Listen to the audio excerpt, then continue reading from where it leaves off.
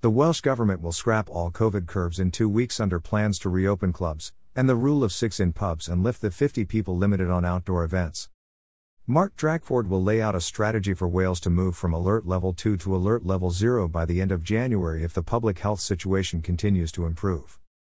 Restrictions on outdoor activities will be eased first before extending to other rules introduced on Boxing Day in a phased approach.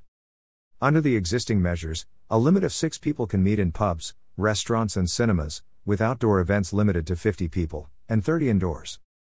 Restrictions also include mask wearing in all public venues and the 2-meter rule while nightclubs have been forced to close.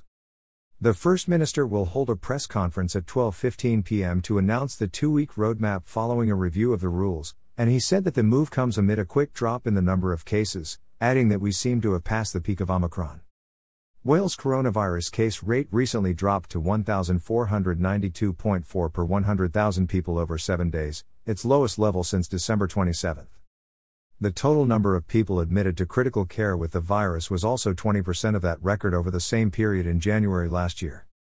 It follows Andrew R.T. Davis, leader of the Welsh Conservatives, blaming the Welsh Government for overreacting to the coronavirus variant. Responding to Mr. Drakford's latest roadmap, the Welsh Conservatives said they're delighted he's finally listened to calls to lift restrictions. Mr. Drakford told BBC Radio 4's Today programme that because of what the data and the science were saying to them, and because the modelling they have in Wales predicted, they seem to have passed the peak of Omicron and are coming down rapidly on the other side. He said that give them confidence that over the next 2 weeks they can slowly and carefully raise the level of protection they needed over the Christmas period because from a public health standpoint it will then be safe to do so. Wales was previously criticised for imposing much more stringent rules than England over the festive period. UK Hospitality Cymru had warned hospitality businesses in Wales were already battered and bruised and at the end of their tether by a collapse in customer numbers and said the rules would only make matters worse. These restrictions have already ruined England and Wales, and now governments just want the British taxpayer to pick up the bill and both governments have become inebriated on power.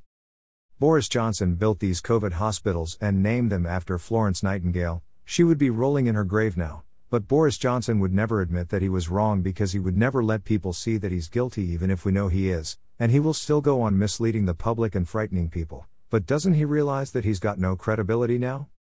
It doesn't matter whether governments overreacted or not, it's about control and scoring political points, but I believe this time it's seriously boomeranged on them.